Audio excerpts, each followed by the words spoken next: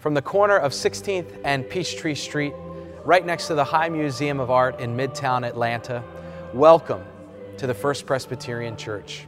I'm Senior Pastor Tony Sundermeyer, and I want to thank you for tuning in to today's broadcast. And I would invite you now to join us in the worship of God.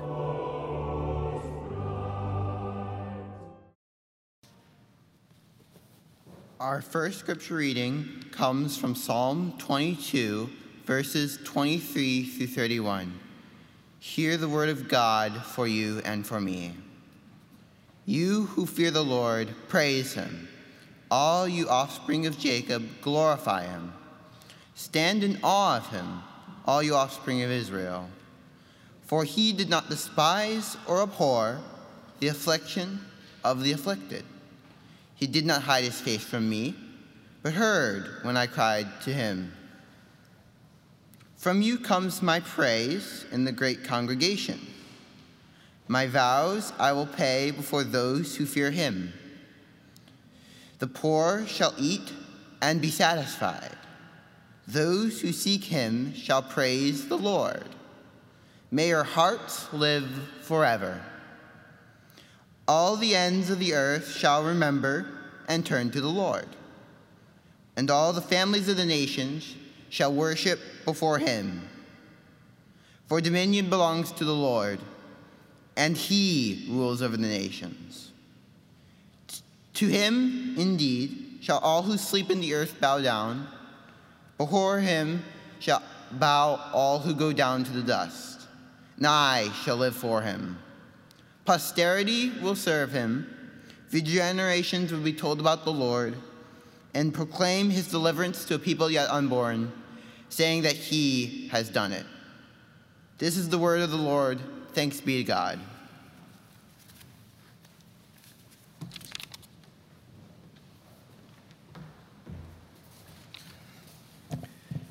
Thank you, Gavin. Thanks for being here today and offering your gifts in worship.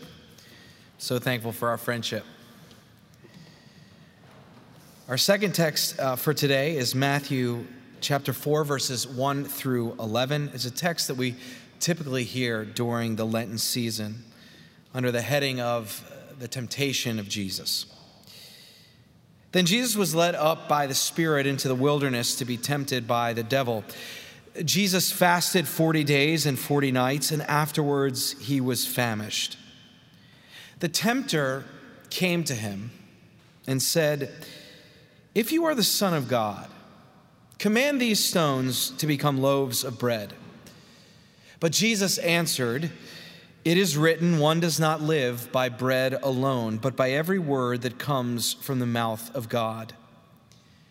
Then the devil took him to the holy city and placed him on the pinnacle of the temple, saying to him, "If you are the Son of God, throw yourself down, for it is written, he will command his angels concerning you, and on their hands they will bear you up, so that you will not dash your foot against a stone."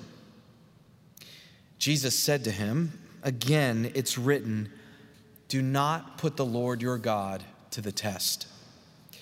Again, the devil took him to a very high mountain and showed him all the kingdoms of the world and their splendor.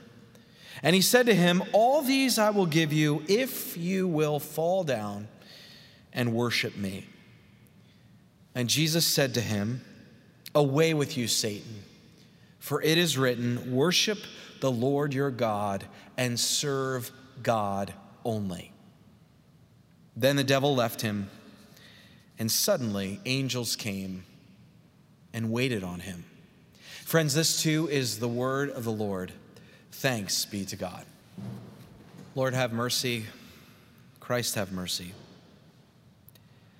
Have mercy on us in such a way that our eyes would see and our ears would hear the word that you have for us today. That we could be challenged, be changed, even to be more like your Son, Jesus the Christ. It's in his name that we pray. Amen. I want to begin the sermon today by saying something about the symmetry between the story I read for us from Matthew 4, the story of Jesus' temptation in the wilderness, I want to say something about the symmetry that story has with the story of the people of Israel, particularly as they find themselves wandering in the wilderness for 40 years post their liberation from Egyptian slavery. Because I think to understand, to really get at the heart of what's happening in Matthew chapter 4, we really need to turn back to that story, of Israel's story, and their wandering in the wilderness for those 40 years, that story as it comes to us in the book of Exodus and the book of Deuteronomy. And I think what we'll discover as we connect these two stories, what we'll discover is that the three temptations that Jesus faced in Matthew 4 all have a parallel in the story of Israel. All have a parallel in the story of their wilderness wandering. So I'm going to start there in just a minute by connecting the dots, by elevating the symmetry between these two narratives in the hopes that we can understand what's happening in Matthew 4 in a deeper way. After I do that, I then want to drill down a little bit in the text, and I want to reflect on one very specific, one very particular choice that Jesus made in this text. It's a choice that he made in his freedom. It's a choice that he made born of his own will, born of his own desire, that serves as a sort of testimony and a proclamation to his fidelity and faithfulness to God and God's particular call on his life. And at the end of the sermon, I'm going to suggest to you, and I'm going to suggest to myself, that the choice that Jesus made in this text is a choice that we're invited to make as well. Like I said, I'll get to that choice toward the end of this sermon. But I want to begin by noting the symmetry between this story and the story of the people of God and their 40-year wandering in the desert. The author Matthew in the 4th chapter tells us that after a period of fasting and after a period of prayer, the tempter, also known as the devil, but literally the tempter, approached Jesus with 3 propositions. First, to satisfy his hunger, he invited Jesus to turn stones into bread. Second, to discover whether God was truly for him, to discover whether God would fulfill God's promises, to prove that Jesus was, in fact, under God's providential care, the tempter asked Jesus to take a leap of faith, to jump from the pinnacle of the temple and to trust that God would save him. And finally, he asked Jesus to worship him. And as a reward for that worship, the tempter would grant dominion and would grant political power over all the nations. Interestingly, these 3 temptations that Jesus faced in the wilderness are also ones Israel faced in their journey. For the first temptation, we go back to Exodus 16 and we hear the people grumbling against Moses and Aaron. They're complaining against these leaders for having led them into the wilderness. They begin to recall how even when they were an enslaved people, they at least had food to eat. So they make their complaint not just against Moses and Aaron, but they start to make their complaint against God. And then God speaks to Moses, promising that God would supply manna from heaven to sustain them, enough for everyone and enough for each and every day. Literally, God will fulfill the prayer, "Give us this day our daily bread." Jesus actually recalls that story in the midst of his own temptation. We know that because he quotes from Deuteronomy 8. The extended passage reads like this: "Remember the long way that the Lord your God has led you these 40 years in the wilderness. He humbled you by letting you hunger, then by feeding you with manna, with which neither you nor your ancestors were acquainted, in order to make you understand that one does not live by bread alone, but by every word that comes from the mouth of the Lord. In this first temptation, Jesus is modeling a faithfulness that God will supply his every need. He does not need to take matters into his own hands. He is demonstrating a trust that God will deliver him. And he knows and he acknowledges in this first test that his life is not dependent upon bread alone, but is ultimately dependent on the very word of God. The second invitation the tempter offers is for Jesus to hurl himself down from the pinnacle of the temple and trust that God will come to his rescue. Jesus pushes back again, this time by quoting Deuteronomy 6:16. You should not put the Lord your God to the test. This particular line is connected to the narrative in Exodus 17, where we learn that the wandering people of God, they actually start to test God. They start to challenge God. They question God's plan to liberate them from Egypt in the first place, let alone the plan that God had in leading them through the wilderness journey. They even start to articulate a longing to be back in the bondage of slavery. They start to lament their current situation, even though it's a situation of freedom. As they wander in the wilderness, they start to wonder aloud if God will actually keep God's promises. Will God lead them to safety? Will God secure their future? The people literally ask, is God for us or not? For Jesus, he does not ask that question. He doesn't have the faintest desire to test God. He doesn't need to make God prove God's faithfulness or fidelity to him. He simply trusts that God will be God. He trusts that God will be faithful. He does not have to put God to the test on that front. He simply trusts that God will do it. In the final invitation, the tempter offers Jesus unending political power and dominion over all the kingdoms of the world if he but bows down and worships him. Now, for the people of God, as we look back to that Exodus story in the wilderness wandering, for the people of God, loyalty to God often waxed and waned, especially in the wilderness. Hosea put it this way later on in their story, describing Israel's unsteady obedience with these words. Imagine God speaking to God's people by saying this: your love is like a morning cloud, like the dew that goes away early. Like all of us, our love and faithfulness toward God ebbs and flows. It hits some highs and hits some lows. Jesus, however, is resolute. He's not prone to idolatry the way we are. And he quotes Deuteronomy 6:13, worship the Lord your God and serve God only.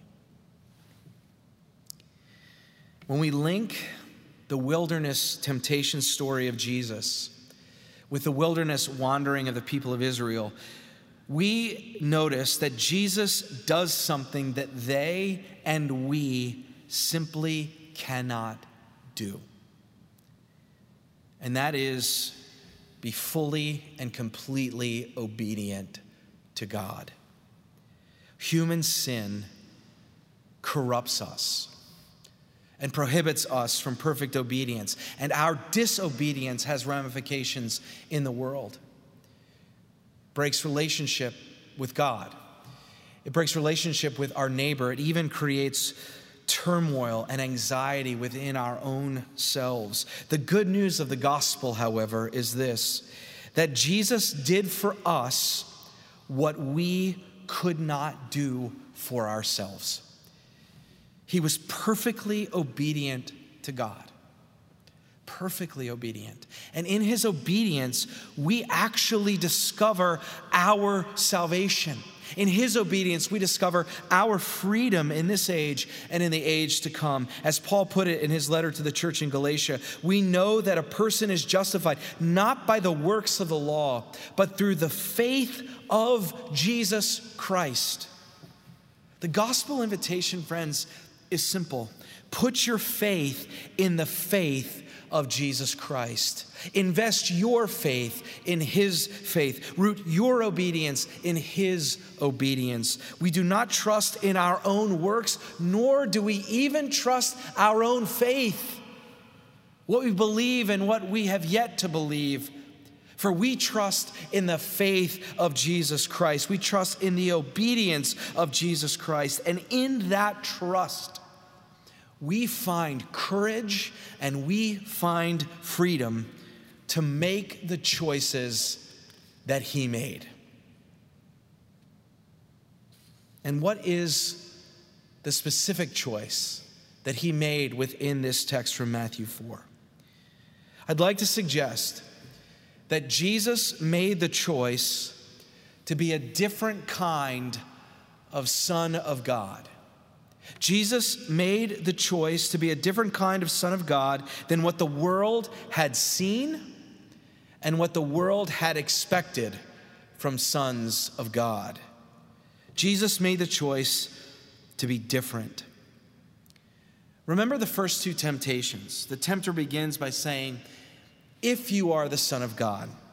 Now, the Greek word translated to the English word "if" is probably better translated to the word "since," because that particular Greek word carries an assumption that what is being said is actually true. I think it's more accurate to read it like this: "Since you are the Son of God, since you are the Son of God, turn these stones into bread. Since you are the Son of God, hurl yourself down from the pinnacle of the temple." Now, this title, Son of God, was not unique to Jesus. Rulers and military leaders and imperial leaders were also hailed as sons of God. They used this title as a way to justify their own power, that it was divinely inspired and divinely ordained, that their violence and their authority and their dominance and their rule had credibility because it was given by the gods. In fact, the Roman Emperor Tiberius, who was on the throne at the time of Jesus' ministry, was actually called the Son of the Divine, the Son of God. He was one of Rome's great generals, conquering and destroying his enemies and expanding the Roman Empire into Germania. Sons of God in Jesus' day were known for their power. Sons of God in Jesus' day were known for their violence. They were known for their might. They were known for their rule, satisfying their own personal needs and own personal wants, and doing what was required of them to maintain their control, to maintain their power at all costs. But Jesus shows up as a different kind of Son of God. I mean, think of it in these terms. When Jesus was tempted to turn stones into bread to satisfy his own hunger, he refused. But when Jesus was teaching and a great crowd gathered around him, he took 5 loaves of bread and 2 fish and turned it into a feast that fed 5,000 people. He used his power not to satiate his own desires, but to satisfy the desires of others. You see, he was a different kind of Son of God. When Jesus was tempted to test God and to throw himself down from the pinnacle of the temple, he refused. But remember the time that he prayed in the garden. "Not my will," he prayed, "but your will be done." As he took a sort of spiritual leap, he took a spiritual plunge into the darkness of Holy Week, as he jumped into the abyss of the cross, trusting that God would be God even in his darkest hour. Sons of God during Jesus' day would have never let themselves get to the garden, let alone the cross. They would have taken up their sword and they would have taken up their shield, and they would have sought to annihilate anyone who challenged them. They would have chosen violence. But Jesus chose another way. Jesus chose the way of the cross and not the way of the sword. You see, Jesus is a different kind of Son of God. And when the tempter asked Jesus to bow down and worship him, and as a reward for his loyalty, he'd be granted the kingdoms of the earth, Jesus refused that as well. But Jesus did not refuse in his life to trust that God would vindicate his obedience, trusting that God would vindicate his faithfulness. He did trust that in life and in death, he belonged to God. And God raised Jesus from the dead and declared that this one was indeed the true Son of God. The writer of Ephesians put it this way, that God has put Christ over all rulers, authorities, powers, and kings, not only in this world, but also in the next. God put everything under his power and made him the head over everything. You see, the thing that the devil promised was something that the devil could not provide, because only God could provide that in the resurrection of Jesus Christ and the authority that God invested in Christ himself. In other words, Jesus is Lord, and Jesus is a different kind of Lord because he's a different kind of Son of God, a different kind of friend of God than what the world would have known or what the world would have expected. His sonship was marked by generosity and compassion in meeting the needs of others. It was marked by a non-violent trust in the providence and sovereignty of God. And it was marked by resurrection power that acknowledges that God is God and that God can take what is broken and mend it, that God can take what has been deemed irredeemable and redeem it, that God can take what was dead and raise it to new life. And so here's the question I'm asking myself today. It's the question I'd invite you to consider as well. What kind of child of God will we be? What kind of daughter of God will we be? What kind of son of God will we be? What kind of Christian will we be? Is it the kind of Christian that the world has come to expect in these days? Is it the kind of Christian that the world is getting used to? The kind of Christian that demonizes the other as an enemy and tries to silence them at all costs? The kind of Christian who sympathizes with white supremacists and violent extremists? The kind of Christian who's more interested in pursuing institutional solvency than pursuing humility and kindness and justice? The kind of Christian who passively permits sin to continue in the life of the church because they're afraid to speak the truth in love? The kind of Christian the world is getting used to, who completely and totally privatizes their faith and believes that they don't need the church and they don't need to belong or be accountable to the body of Christ, that somehow they can do it on their own? The kind of Christian who cozies up to political power and makes idols out of political platforms and elected officials? The kind of Christian that's known for what they are against and not for what they're for? The kind of Christian that shows up with so much self-righteousness and certitude and claims dominion and control and authority that actually only belongs to God. The kind of Christian that expects piety and the highest standards of ethical behavior from others, but doesn't apply those same standards to themselves. What kind of daughter, what kind of son will you be? What kind of Christian will we be? Friends, Jesus chose to be a different kind of Son of God than from what the world expected and what the world was getting used to. And I strongly believe that in this moment, our moment, this time, the church and the world is desperate for a new kind of Christian, which is really an old kind of Christian. And so perhaps this is our wilderness test. Will we choose to be the Christian who lives with compassion and generosity in meeting the needs of others? Will we choose to be the Christian who lives with a nonviolent trust that God will be God in and through all things? Will we choose to be the Christian who believes and lives as if resurrection is actually possible, that new life is possible? And that in the words of that great poet Bono, that love is bigger than anything that stands in its way. Friends, as we remain on this Lenten journey, may we continue to learn to put our faith in the faith of Jesus Christ. And may we also be a different kind of child of God. May we be a different kind of Christian that the world expects or that the world is getting used to. And may we be like Christ and choose a way that's marked by compassion, that's marked by nonviolent trust, and marked by resurrection power. May that be our choice for the sake of the gospel and the sake of the world. Amen.